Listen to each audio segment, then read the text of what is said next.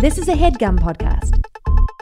Hey, it's Andrew. Hi, Andrew. It's Craig. Craig, let me paint you a picture. Please, I love pictures. All right, let me get my brush out. Yep. Paint. You're Okay. watching your favorite movie or TV show, and with each stunning shot or brilliant edit, you're asking yourself, how do they do it? Followed by, how do I do it? Okay. That's why I love American Masters Creative Spark, the award-winning podcast from PBS that illuminates the creative journeys of icons across disciplines, from music to comedy to poetry to film. Each episode, host Joe Skinner sits down with luminaries like legendary writer-director John Waters, Oscar-winning songwriter Buffy St. Marie, and Pulitzer-winning The Candy House novelist Jennifer Egan, who's A Visit from the Goon Squad we discussed way back in 2013, and whose Candy House we discussed way back a couple weeks ago. Just a couple weeks ago. American Masters Creative Spark's latest episode features Yahya Abdul-Mateen II, who's appeared in films like The Matrix Resurrections, Candyman, Us, and The Trial of the Chicago 7. Now, I have not seen the first six, Trial of the Chicago movies. They get really good at like number 3. Yeah. I don't know. Okay. Can't wait for The Trial of the Chicago Hobbs and Shaw. Whether you want to learn more about an old classic, discover a new favorite, or find inspiration for your own creative journey, this is the podcast for you. Follow American Masters Creative Spark on Apple Podcasts, Spotify, or wherever you get podcasts, and tell them we sent you.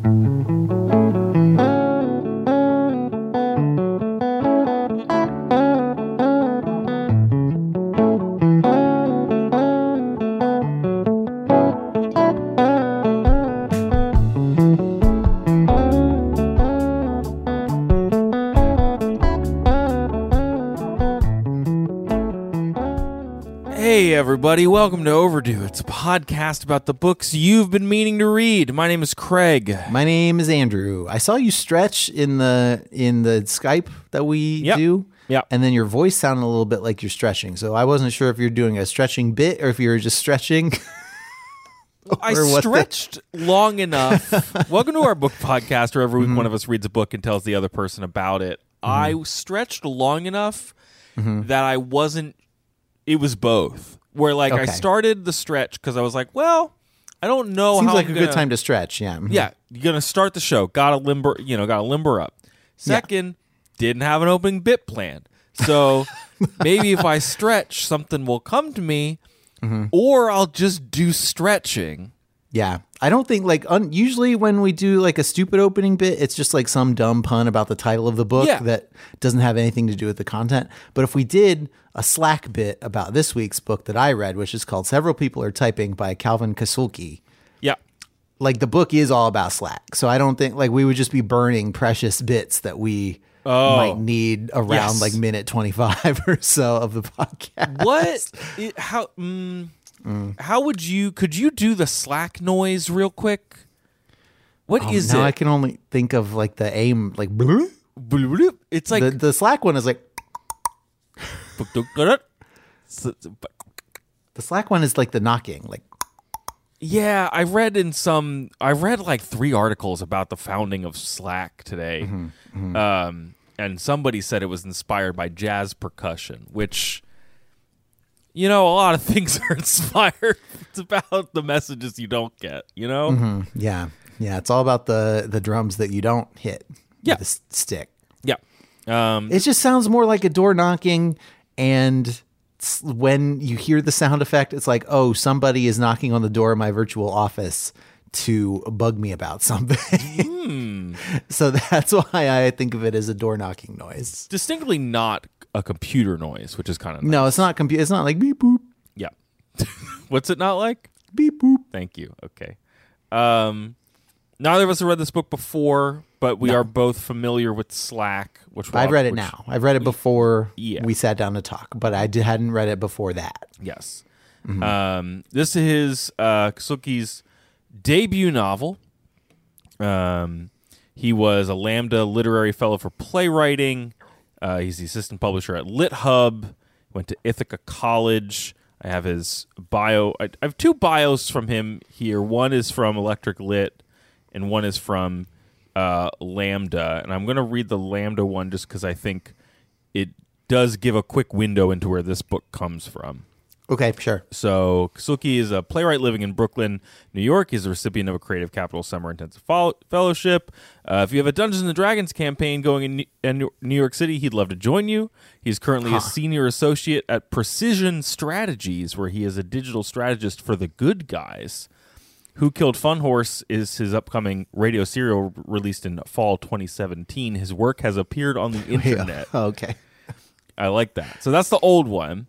Mm-hmm. And I think he did work at a PR firm, which I think is relevant to this book. It sounds like what you just read might have been him working at a PR firm. Also, but some of the places, some of the organizations were named so cutesily that it's impossible to tell what they actually are doing. Electric Lit. He's a writer based in Brooklyn. He's the author of Several People Are Typing, recipient of the Lambda Literary Fellowship. Writing, reporting, and published by Vice, Smell Magazine, DC Comics, and others. A lot of rips in there, unfortunately. Yeah, just read me the ones that still exist. Oh boy, read me the ones that aren't flailing for a buyer. I think he has some bylines on Slate. Oh yeah, Slate's forever, baby. Slate's still there, man. So this book was written in 2019. It's like just pre-pandemic. So I read an interview. Post the phenomenon of Slack. Yeah. Well, I read an interview with him. Andrew, what's the we're going to talk about Slack a lot in this opening. This book is ... what? Real quick. It's a book that takes place entirely in Slack. Slack, for those of you who don't know, is a business chat software that managed to convince everybody that it was cool in 2014, and so now we're all stuck with it. Mm-hmm. Mm-hmm. We'll talk about Discord is the cool one now. Well, the Discord is the one where we're leaking DoD documents. I mean, only sometimes. DoD stands for dump them on Discord. Yeah, dang. You should have written for Vice. Somebody should have. Wow. Sorry. That sucks. So he was writing this book in 2019. I have some stuff on Slack, and it's launched in 2013 in a second. But in an interview with a newsletter called Countercraft, he gave this timeline of the book's publication. So, write book, winter 2019. Query agents in spring 2019, 100% rejection rate. Uh-huh. Apply to MFA programs with book in autumn of 2019, 100% rejection rate. Mm-hmm. Revise novel and make it gayer, winter 2020. The novel coronavirus becomes a global pandemic, winter spring 2020. Many office workers download Slack or similar chat platforms in order to work from home, spring 2020. Query agents with revised book in May, except offer representation from Kent Wolf, who has great hair, and revised novel, June 2020. Book sold a double day, July 2020. Option by Nick Kroll, October 2020. Yeah, I saw that. Okay, I guess. Book announced as Good Morning America's Book Club Pick of the Month, September 2021. That's a bizarre one. And the segment that they did about this book, which is about Slack and about remote work, but also kind of some weird internet creepypasta thing. It just doesn't feel. It doesn't feel segment. It doesn't feel like Good Morning America's. I mean, the button that they put on it is And when I asked Calvin what people should do if they have a weird idea, and he said that they want to bring to the world, and Calvin said, "Go for it." Yeah. It's just all very. It's a Good Morning America cheerleady about this little weird pandemic book. It's kind of great. I read a few interviews where he was like, I don't know, man. They picked my book. Also, I wrote this book in Slack, and Slack seemed okay with it. I know I could have gotten away with it under parody law or whatever, but Slack did or whatever. Yeah, Slack did a giveaway with it and stuff. And the GMAs, I don't watch a lot of GMA, so I don't really know how these segments feel. But you're right. I've watched more episodes of The Morning Show than I have of Good Morning America. I used to watch. We were a Regis and Kathy Lee house growing up. Oh, sure. And then Regis and Kelly. Mm-hmm. But I've since fallen off that by a lot. But yeah, it's clear that they wanted to do. Somebody on their staff found out about this Slack book and pitched it as we can do a segment about people working from home. Yeah. And we have this book to talk about. Yeah, this is like suddenly newly relevant to a larger proportion of people who watch Good Morning America. Yes. But he told NPR, like, when he started writing it, he said he thought that the book was, quote, going to age like yogurt, because he just wasn't sure if Slack was still going to be, he knew he was tying his horse to like a particular not even just a particular technology, like a software brand. It's just interesting. Usually this stuff gets like anonymous or like a fake term, like, face bag or something. You call it like tight or crack, flack. He says he was inspired to create it. He saw a tweet. What if a novel in all Slack? And he was like, well, that would suck, but what if it didn't? So he took somebody's idea. Well, he took the idea of Slack from the company Slack that made the software Slack, and then he took the novel idea from someone's tweet. He says they were joking. Mm-hmm. Likely story. Sure. And he's self-aware enough. It's a joke until you're into it. Yep. He's self-aware enough to know that it's a book that has a gimmick, and as he phrases it, a highbrow stunt is classified as a conceit, a lowbrow one is a gimmick, but the impulse is the same. That's what he told Counterground. That's fair.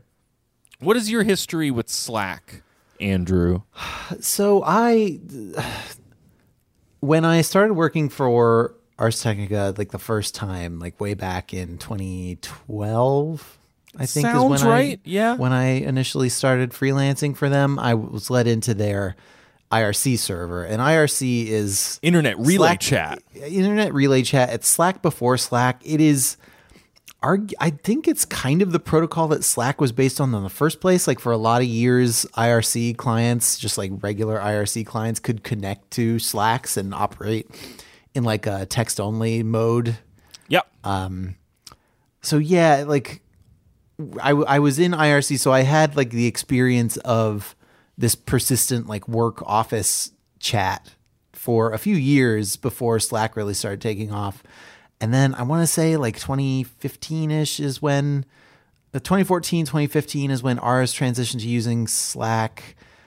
We had like a very unruly iMessage thread that outgrew iMessage pretty quickly, like around the same time, like 2015, 2016, that then became like a friend Slack, which is I think a thing. I don't know if people still do friend Slacks or if that's mostly moved to Discord at this point. I think that's probably mostly moved to Discord at this point. Yeah, because Discord's cheaper than paying for Slack.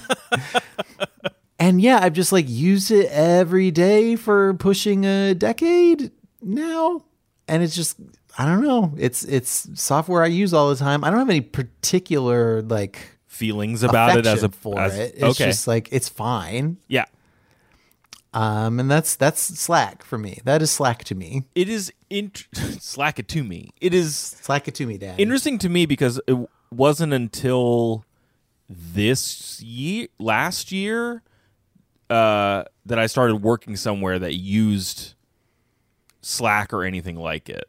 Mm-hmm. Like my experience with it, mostly, save for a few, like organizing projects, was only social for like almost a decade, which is just weird. I know that's atypical.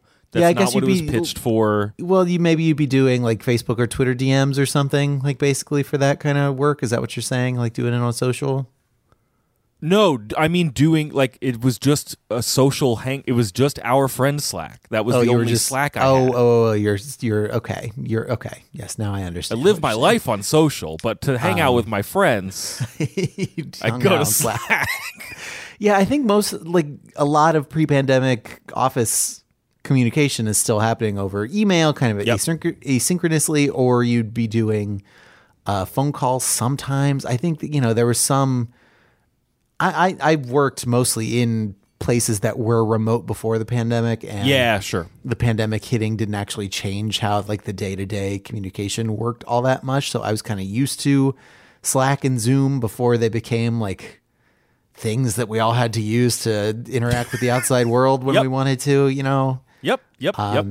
So yeah, I guess my experience with it is atypical, but I don't know. I was thinking mine was atypical in the sense that I had years of experience with it before it became part of my job.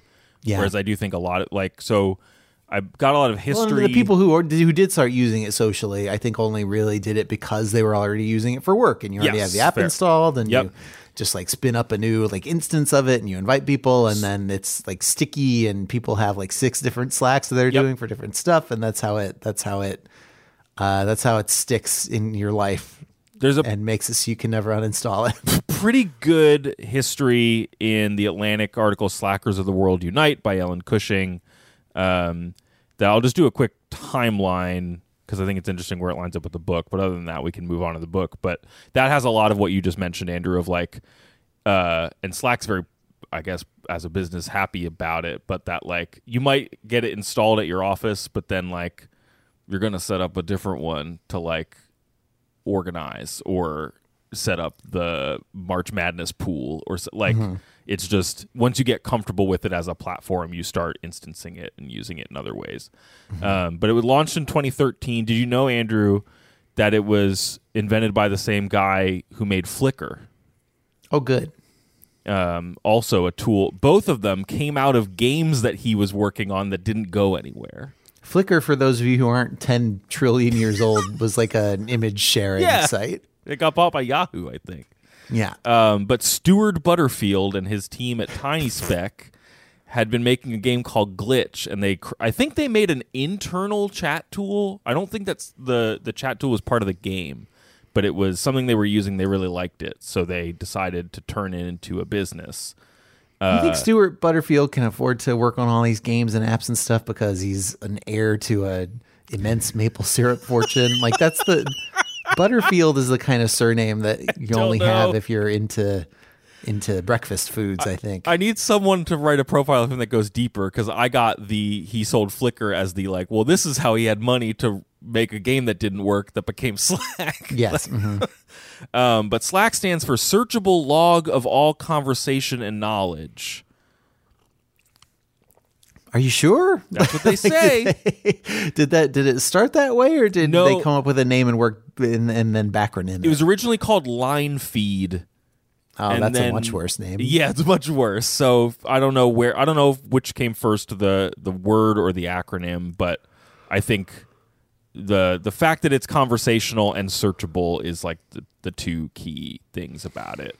Yeah, and those are the two things that it did over IRC is that it's searchable, which means it's persistent. And it had good like phone apps.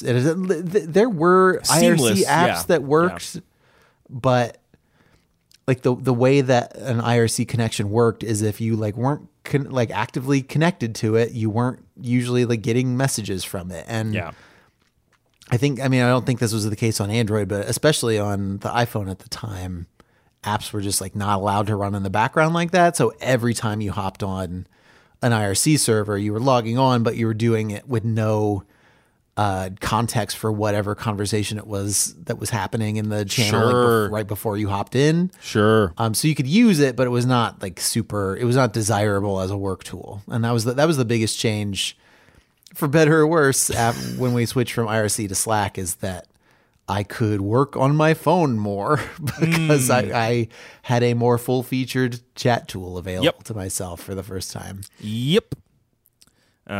So yeah, and then you may have seen it like in the news. Andrew, you've definitely seen it in the news. You are the news. I love seeing stuff in the news. But like Slack had its IPO in 2019. What is that initial public offering? I don't feel comfortable just tossing around acronyms after. That's what IPO means. And then they got bought by like Salesforce, right? Yeah. Mm-hmm. And then you also may like now they're just part of any media reporting because it's like, when New York Times publishes a Tom Cotton op-ed about hurting protesters. You get reports from the Slack of the New York Times or something. Yeah, it's all over the place when you read stories about union organizing. Yep. Because it's all like there's always this obligatory paragraph where someone from management posts some like clueless nonsense in a Slack channel, and it's like all the employees responded with pineapple emojis. I've seen stuff where it's like management bans like off-topic discussions, which is mostly them saying don't organize or complain about management, but like you can have the pets pics channel instead. Kid pics. Yeah. So Kasulke writes this novel because he's like interested in this platform, thought that tweet was funny, has an ear for dialogue because he's been a playwright and is interested in playwriting. And he's also just hanging out in a Slack all the time. He's also hanging out in a Slack all the time. And he said, this is in an interview with TechCrunch, which was conducted over Slack. Yeah. Ha ha ha. What is a work Slack but a long, endless play? Yeah, that's true. Well, let's get into the book, Andrew. I have other quotes from him that might come up, but why don't you tell me about this book? I know about it at a high level, but I don't know what's in the Slack server here. So I'm going to paste you. I've been listening to If Books Could Kill, and one thing that they do that is an idea that we might steal is the person who read the book sends the other person the quotes to read out loud, which I kind of like. Michael Hobbs loves to do that. Yeah, so I'm not going to make you read this quote. I am just going to send you like an actual representation of what the book looks like on the page. Sure. Yeah, this so would like not be a good book to like test out this. No, I don't think so. It's just like I am thinking of that while I am sending you a screenshot. Oh, sure. Book. So chapter breaks, such as they are formatted as like switches to either another Slack channel. So channel is, I'm just going to keep explaining. Yeah, these things that's fine. People don't know what they are. Channel is a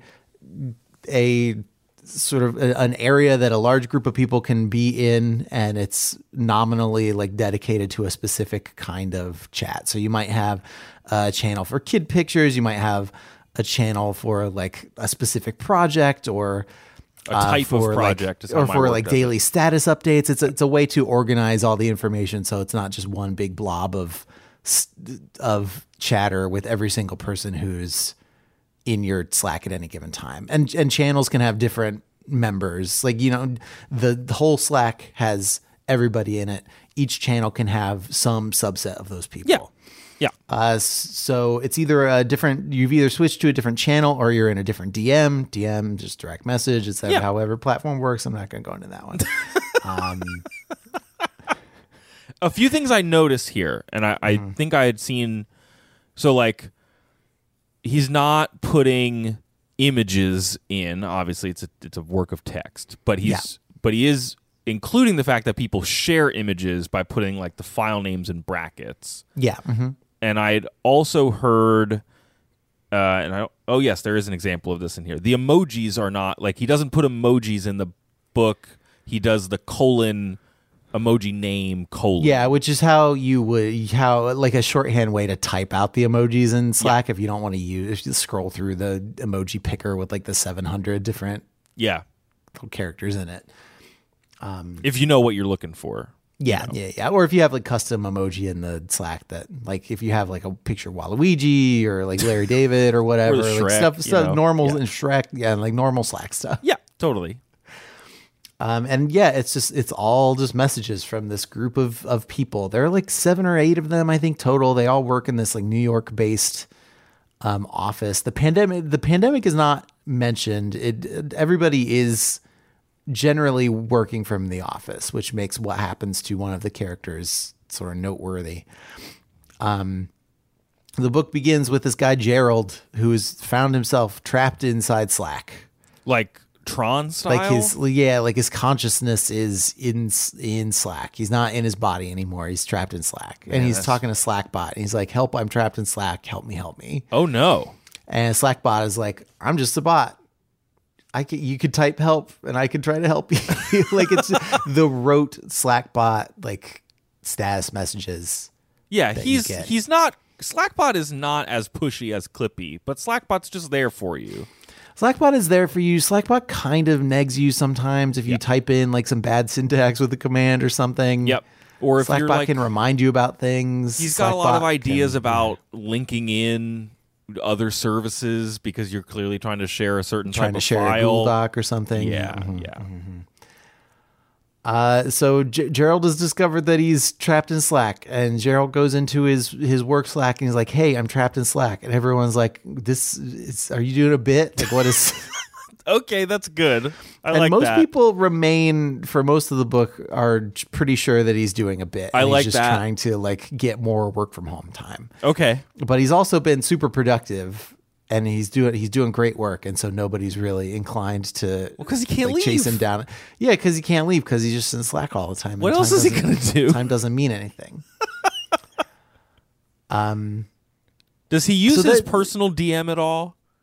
Yeah, what, to like DM himself? Yeah. Notes and so no, I mean, he's mostly when he's doing that, it's just him and Slackbot. Okay, he's talking to I think Slackbot. usually, Okay. yeah, Okay. and I think there's like, yeah, you can DM Slackbot separately from DMing yourself, but Slackbot's always there. Slackbot's everywhere in every channel. Yeah, you never know who he's going to talk to. Yeah. So that the Gerald is stuck in Slack thing is the big like overarching thing in the book. Okay. But you've also got you've got a bunch of different characters. There are a couple characters who are sleeping with each other and trying to keep it on the down low, but they are talking about it in Slack, even though they know nominally that their manager can read all their Slack messages. But who does that? Who's ever gonna do that? Until they do. And it's mostly a lot of it is just people sort of working on PR stuff. Like there's the dog food company whose dog food is like poisoning a specific kind of dog, and they're trying to help the dog food company weather this particular PR crisis. It sounds like it made you giggle or chortle or It's a little smile. It's funny. It's here's the thing about this book is like. You talked about the line between like high concept and gimmick. And I do think this book, for as long as there is some kind of text-based group chat thing that exists, it doesn't need to be Slack. Like I'm sure if you use Microsoft Teams, all these you services are imitating Slack. yeah, So- like I think if you're using anything that works a little bit like Slack does, you could basically get the deal, because he's Slackbot is the main Slack convention that he interacts with. Everything else is sort of a like he talks in interviews about how he did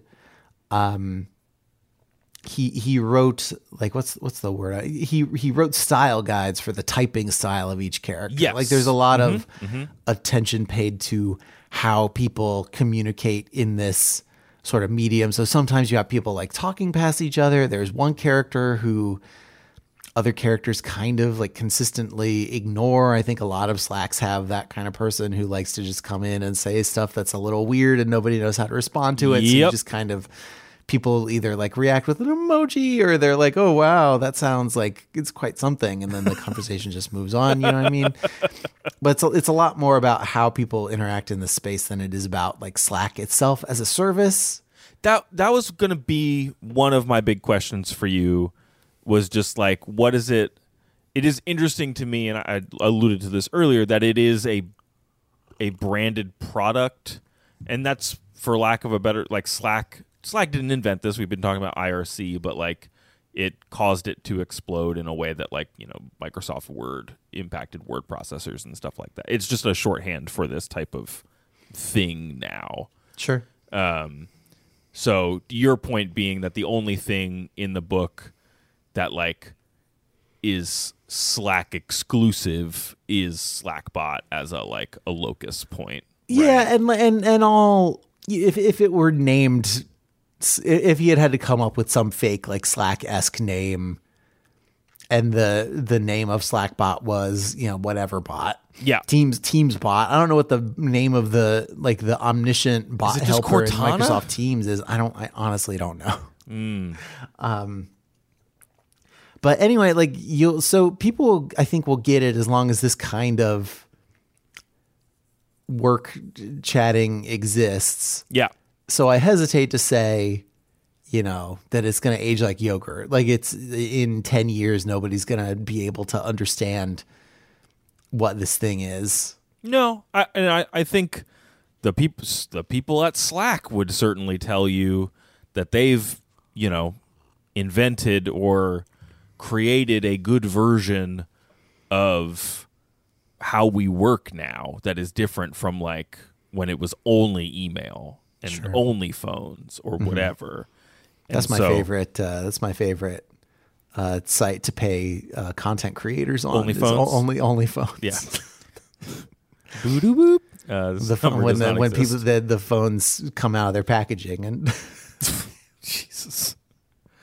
And post like little pictures of videos. Yeah, you want to see the buttons, and like where the like, and like where the charger plugs in and stuff. Yeah, just the ports and the Yep, and only phones. Just that like Slack would tell you that like we're not going anywhere, or things like Slack aren't going anywhere because this is just how people work now. It is like so the flip side of that is if you have no familiarity with Slack or Teams or any tool that works like this book is, I don't know if it would make sense or not. I think a lot of the stuff that hinges on like emoji communication specifically would not hit super great. I think you could probably pick up from context clues what a channel is or what a DM is. Yeah. I think probably, but it's so hard for me to say because I'm so far removed from a person who wouldn't understand all of these concepts. You know what I mean? That's a good point. Yeah. I do think what you said earlier, like there are a lot of people who might pick up this book. They don't have a job that requires anything like this, but they are on a few Discords, right? Or yeah. Like I think they would basically get it. Other social media, like the bigger social media brands, have not embraced anything like this. Discord is like the only one kind of branding itself as a social platform. Slack does not. Slack is like, we're a business tool. We're just a cool business tool that you might use in your personal life. Just a cool business tool that you might use with your cool friends. Yeah. So what happens to Gerald and Slackbot? So Gerald is kind of asking Slackbot what's going on because he doesn't want to be trapped in Slack, particularly. Yeah. And Slackbot is sort of responding with these rote Slackbot messages about how he can, you can type in help and then a query and he'll try to help you, or you can try the help center for more information. But then here's where the creepypasta parts of the book starts coming in, is like Slackbot sort of starts responding with other kinds of messages, including like here's one. The blood-dimmed tide is loosed, and everywhere the ceremony of innocence is drowned. Perhaps these articles will help. Leave a channel, archive a channel. Yeah. Good. Okay. So it just like you're not the closest you get to knowing how Gerald got into Slack in the first place is he was just working on some spreadsheet where he was like organizing different winter coats to try and research what kind of winter coat he might buy. And this is, by the way, exactly how the research for a Wirecutter article starts, is a big spreadsheet with a million different categories that's all organized. So I don't know, like if you're going to get sucked into your computer like Captain N, the Game Master. Yeah. Getting sucked into the Nintendo, I think the Google Sheets is maybe a good, it's the place where the border between reality and the cyber world gets thin, The membrane is stretched. You could press your way through if you really wanted to. Okay. Cell C3. What happens? Slackbot is becoming rampant or something. Slackbot is kind of showing signs of like sentience. Sort of, kind of, yeah. And then one of Gerald's coworkers, Pradeep, is like DMing him, and Gerald prevails upon Pradeep to go over to his apartment and like check on him. And Pradeep does, and it's like, hey, your body is just like it's asleep or in some kind of a coma or something. Like Pradeep is the first human who believes that Gerald actually is trapped in Slack because he sees physical evidence of it. Nobody else is that interested because like honestly, like outside of a couple of your like the people you work with the closest, like how many of your coworkers' personal lives are you truly deeply invested in? Yeah. You know what I mean? You know what I mean? Hey, It's different in different workplaces, probably different at a larger workplace than at a smaller one. But like, how many of these people can you really can you really like think of them as anything other than like a floating head that spits out text at the end of the day? Well, you know? especially when it's a mostly remote team like this. Yes. Like that. Yeah. But so what does Gerald want to do now that his body is a husk? I mean, he doesn't know what to do because he's just kind of trapped in Slack. So he's just working and he's doing a good job. So nobody's really bothering him about how he's in Slack all the time. There are a lot of different, I'm probably just not going to cover all of the little side threads with side characters. There's this one woman named Lydia who's like working on this dog food problem. And she also just keeps typing about how she hears howling and there's howling coming from all over the place. Yeah. And as the book progresses, she's like, "Oh, feels like maybe the howling is coming from. It's like following me all around, and maybe it's like coming from inside me, and like my bones are rattling with the howling." And this is again where it gets into creepypasta territory. Okay, the book wouldn't have been a bad Spooktober pick, probably. Like we could just play up some of the spooky stuff. Yeah. Because this woman just like disappears and nobody remembers her after that. There's like one person who remembers that she even existed, and everybody else is like, "Whoa, this is the worst bit that anybody's tried to pull since Gerald told everybody he was stuck inside Slack." Okay, that's a good joke. Yeah. But yeah, the main thing is Gerald and Pradeep. So Slackbot is slowly getting more and more sentient, and then what happens is like Gerald's body is like up and about, but it's Slackbot in there, and Gerald is Slackbot in Slack now. It's a monkey bone situation. It's a monkey bone situation where, like in the Brendan Fraser movie Monkey Bone, Slackbot has taken over Gerald's body. And is Slackbot trying to do crimes? Is he trying to do... Slackbot is just like he's heard Gerald and other people in the Slack talking about what it feels like to have a body, especially Gerald talking about like how there are some things that are nice about not having a body. Like I don't need to think about like eating, and you don't get into one of those loops where it feels like life is just kind of like eating and pooping and sleeping all in a row until you die. Yeah. And in this moment where he maybe isn't missing his body quite as much as he was when he first got trapped in the machine, Slackbot kind of takes his body, and Gerald's like, "Wait, no, I want that body." Especially because Gerald starts talking more like Slackbot, as though like he is becoming less sentient as the book keeps going. Yeah, you know how sometimes being alive feels like this terrible cycle of eating and pooping and eating again is exactly what. Gerald says, "Sure, okay, I just processing all this. Pradeep, you seem pretty not in a rush. Gerald, it's pretty existentially terrifying, but," and then there's the quote about pooping and eating until you die. This is kind of a nice break from that. Oh.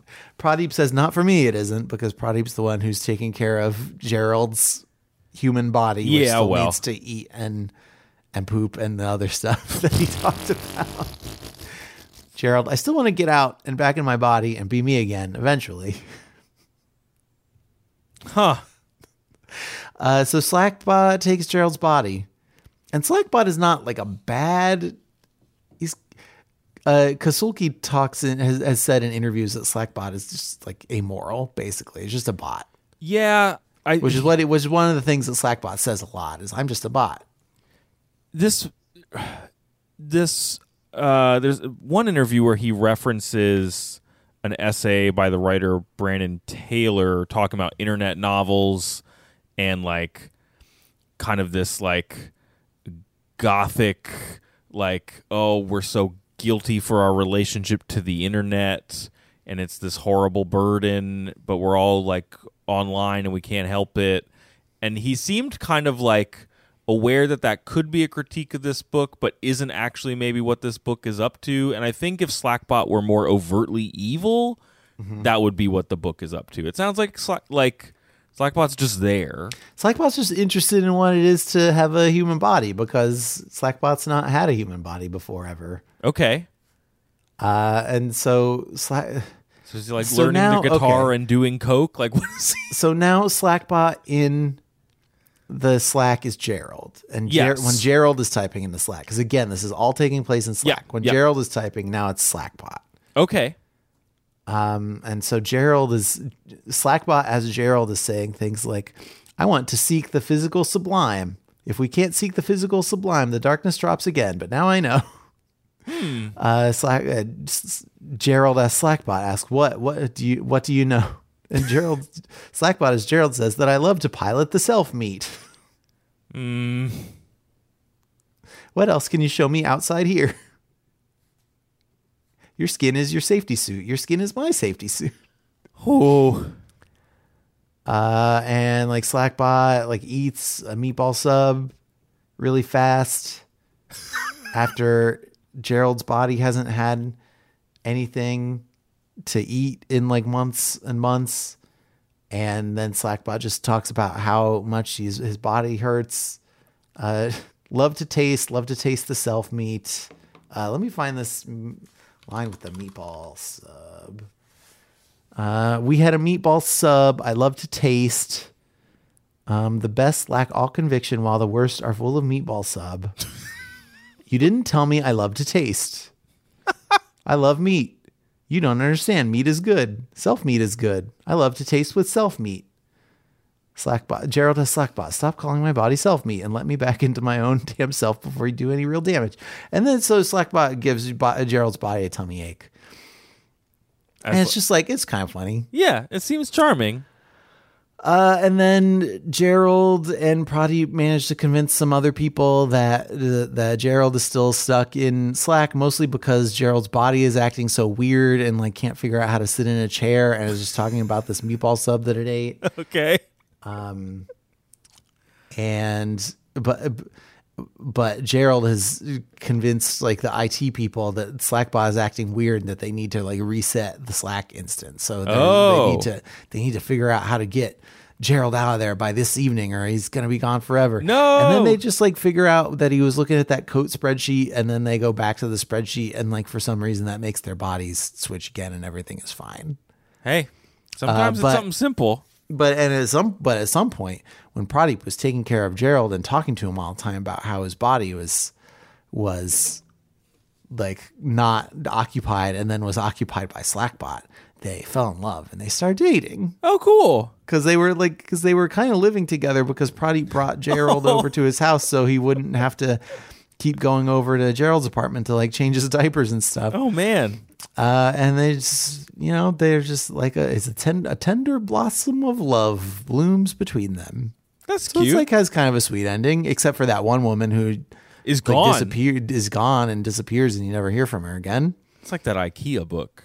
A little bit. It reminds me of that a little bit, because I don't know if I don't know if I'd say the IKEA book is like as gimmicky, but it's doing a similar like Oh yeah. Oh, the workplace is hell, sort of, or like purgatory or something. yeah, for sure. And it's playing in a similar like comedic space where it's playing on whatever the reader knows about the workplace, and in that case retail, and in this case Slack. It's playing on what the reader knows to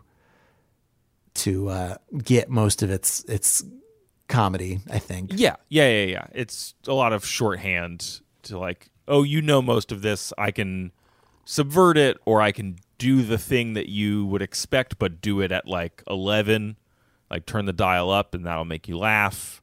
Like Lydia just sounds like you just turn the dial all the way up, and then she disappears in the chorus of howling dogs. Yeah. There were a few. And then, like the other creepypasta thing is like the people who are sleeping together are having this DM conversation that slowly devolves into weird, just like all emojis. Oh, like neat.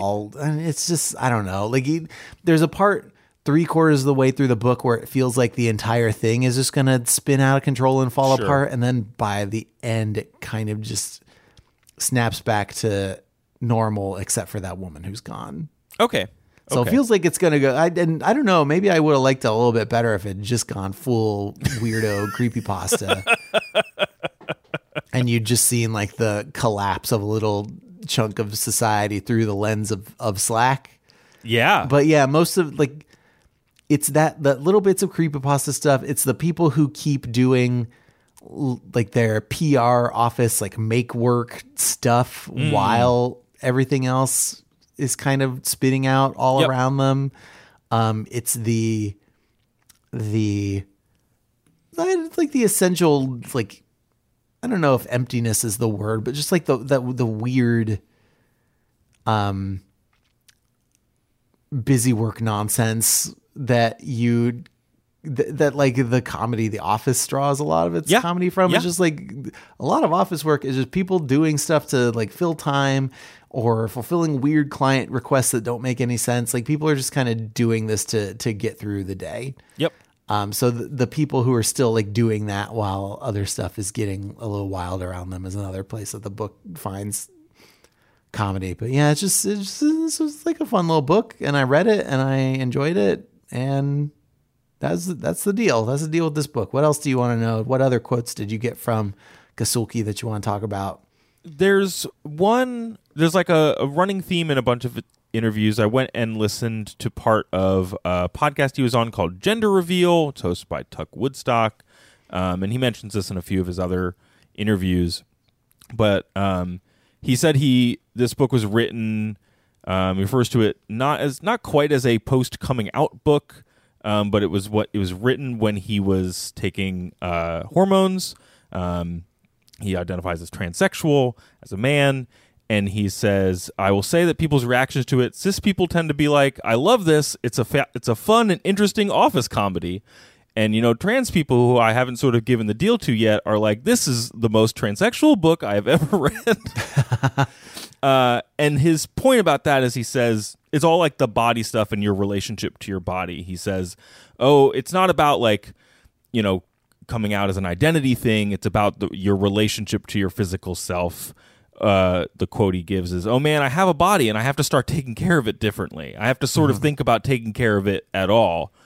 Which he says was like a novel concept in his life at that point, because he was actively thinking about his body and making choices about it and things like that, as opposed to what you said, which is like, what if I was a brain in a jar, a digital brain in a jar? Yes. So I don't know if there was anything about, you read a lot of the self-meet stuff from Slackbot, if there was anything about Gerald's relationship to his self or any of the other characters talking about what they're doing away from the Slack that like pinged for you, or why they might have preferred to be in this digital space. Yeah, I mean, it is mostly just about Gerald like not having a body and then ruminating over the nature of having a body. Sure. Like, Sure. And then Slackbot discovering what it's like to have a body. Like when he eats a meatball sub. The Hertz is shattering and enormous. Whoa. The self-meet is excruciating still. Turning and turning in the widening gyre. Pradeep, okay, where's your gyre at? Gerald, middle. Pradeep, middle? Gerald, self-middle. That's just like listening. He clearly knew that, like, what if a sentience that had never been physical had to describe being physical would be fun. When is have a break from self-meet? Whoa. Yeah, which is like, listen, we talk about it sometimes. I'm 37 years old. Sometimes I would like a break from having a body. Yeah, man. Every once in a while. Especially when I'm trying to do a thing that like either needs to be done or that I just like doing. And my hands are like, you know what? Actually, I'm going to cramp up so bad that you can't do anything for 6 hours. Yeah. That seems Have like fun, idiot. All of this stuff seems like what Kasulke added to, hey, I saw a tweet about wouldn't it be funny if a book was Slack. He's like, let me put in all this self-meet stuff and like relationship to our physical selves stuff. Mm-hmm. Because otherwise it could have just been like, isn't it funny when people send a GIF or a message and then no one responds? Yeah, well, and that's why I think the book takes place in an office that has Slack as a tool, workplace communication tool, but still has an office where people go in and physically see each other. Because if you're just doing a purely pandemic era book where there is no physical component to it, you could probably still make a lot of the like physical body stuff hit. Like you could probably still do some of the same points, but I don't think you can draw as strong a contrast. Like you would have to, you would almost have to have sections of the book that took place outside of Slack. Like the slacking would have to be, it would have to be like every other chapter would be Slack, or you just have like mostly Slack with these real world interludes where you switch to some kind of narrator who's telling you what's happening out in the real world. And in this book, the only indication of what you have happening in the real world is what people talk about in Slack. And the only reason they have that stuff to talk about in Slack is because they can like see each other sometimes, or like not see each other, as the case may be. Sure. Yeah. I think that's all I have. Are there any other books that it like reminded you of? Because he's talking about where Slackbot came from, a little bit of like 2001 and Blade Runner, but also a toddler. He talks about kind of concept gimmicky books that he liked. He references the Give Yourself Goosebumps books as just what if story didn't have to be the way that I thought it was. Yeah. I mean, I think the horror store of the books that we have read recently, I think the horror store one is probably the most relevant. Sure. Insofar as there is like a gimmick to it. Yeah. Well, and it had like structural, and it's also like, workplace ads stuff and yeah. stuff. Yeah. Mm-hmm. Yeah. That's true. But like nothing else really came to mind. I think the reason why it was, I went to go see, we talked about this a little bit before we started recording. I went to go see if there were any 3-star Goodreads reviews. 3-star Goodreads reviews to help like crystallize my thoughts on it. And a lot of the time at 3-star Goodreads reviews, you can read like 2 or 3 of them and know what the through line is. Like if I have a problem with a book where like the characterization seems weird, or just like I don't know what's going on, or just like the sentence structure just seems bad in some way, usually I'll go to 3-star Goodreads reviews and see those reflected back at me pretty quick. And everybody's 3-star Goodreads reviews for this one were like, yeah, it seems a little gimmicky, but it's like it's fun and a little creepy and a little interesting, and it didn't take me very long to read, so I liked it, and that's that. I think the worst thing you read was like, it didn't take me that long to read, but so it's okay if I didn't like it. Yeah, well, that was me paraphrasing. Sure. But yeah, it seems like it's pretty much, I guess I didn't know that there was going to be so much creepypasta stuff in it. Mitch from Goodreads says this. I think this sums up the gist of them as well as any. Wasn't sold on this concept before I started, and still kind of not. But like, it's kind of fun. It's kind of wacky. I had some fun. I have problems with the ending. IDK is short and sweet, I guess. Thanks, Mitch. IDK as well. IDK. I don't know. Calvin seems like a cool dude. This is a fun book. Calvin made it through that weird Good Morning America segment. That part where it's a book you can read in like a couple of afternoons. Yeah. And there's a lot of room in people's lives for books like that, I think, that are just like doing 1 or 2 interesting things, and they aren't like earth-shattering, but they're fun to read and they don't take long to read, so you just go read them. So the Good Morning America, the whole thing, we'll have to link it on Twitter or something, because it's just, the whole thing is just bizarre. The bit where they have him like typing at a computer while little colorful speech bubbles like float around him as if he's talking slacking to all the other people in Slack. Yeah, he's slacking. That's how you represent it. Oh, there's the part where they're like, oh, it's like The Office, and there's just a random...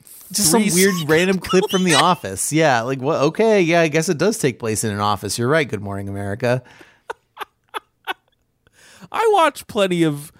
Just the way that they treat so many of their guests like they're like a dog that can do a funny trick or something. Like that's kind of the tone that they take toward many of the people that they interview on that show. So strange. Yeah, we'll make sure that we share it out. But cool. Well, I'm glad that you didn't get trapped in this book, Andrew. Yeah. Oh, I guess the title several people are typing is a reference to because Slack will tell you if somebody is typing, and usually if just one or two people are typing, it will tell you their usernames. And if any more people are typing, it'll say several people are typing. And that several people are typing has sort of become internet shorthand for one person has said something provocative in a way that has caused everybody else to have an opinion about it. Yes. And we're still waiting to hear what the opinion is, but it's bearing down on you like the river in the Fellowship of the Ring that washes all the ring wraiths away before they get to Rivendell. Yeah, that river, famous river. Yeah. What's it called? What's the name of that river, Andrew? You know? It's been on this. I don't remember. Okay. I thought you might know. It's like white water. Whoa, that's a different one. What is that? That's one of the lands of the elves is that one. They got a good deal. The Brewinen. Okay. Or Loudwater. Loudwater, not Whitewater. Yeah.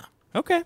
Well, I knew it had water in it. This is classic river stuff. Classic river stuff. All right. Wood, well, thanks for slacking me this book, Andrew. You're welcome. Don't cut me no slack. So next week, we'll do more books. If you use Slack, you can tell us about it on email, which is what Slack tried to kill. Send us an email, overduepod@gmail.com. People still using it. It's still out there. People still use email in the way that people still use physical mail. Like people still use it, but the signal to noise ratio is pretty bad. It is. Mm-hmm. It is. Mm-hmm. If you could just... Yeah, it's bad. Anyway, it's like every yabo who decides they want to run for Senate in Texas 18 months early is sending me 6 emails. So just stop it. Stop. It's May. It's May 2023. Stop it. Just Slack me. overduepod@gmail.com, @overduepod on social media. Thanks to Sal, Lori, Ricky, Laura, Joe, Joyce, Nathan, Adriana, Alex, AJ, and many more for reaching out in the past week. Folks have been responding to our May schedule. We'll talk about that in a second. And responding to last week's Sandra Boynton episode. Go listen to that if you haven't. It was a fun time. Our theme song is composed by Nick Larangis. Andrew, if folks want to know more about the show, where do they go? OverduePodcast.com is our internet website. We have links to the books that we have read and are going to read if you want to read along with us. Patreon.com/overduepod is our Patreon project. Support us financially, pay for books and hosting and equipment. Join our Discord. Take place in not a Slack. Fun. It's a Discord. Yes, not a Slack. It's a Discord. Take place in lots of fun and funny conversations about all kinds of stuff, including books, but not just books. Yep. And get bonus episodes early. Sit in on bonus episode recordings. And get episodes of our long read projects early. Currently, we are doing Sand by Me, where we read Neil Gaiman's The Sandman, one trade paperback at a time. And that's the deal. What are we reading next week, Craig? Carry On by Rainbow Roll. Okay. It's a book about magic. Sure. I mean, I'm looking at the cover on overduepodcast.com right now, and it's just like a couple of different David Bowies holding magic wands at me. So we'll see what. Yeah, we'll see what the content is like, I guess. It's so far doesn't seem too far off. Okay, is what I'll say. All right, everybody. Thank you so much for listening. And until we slack you next time, please try to be happy.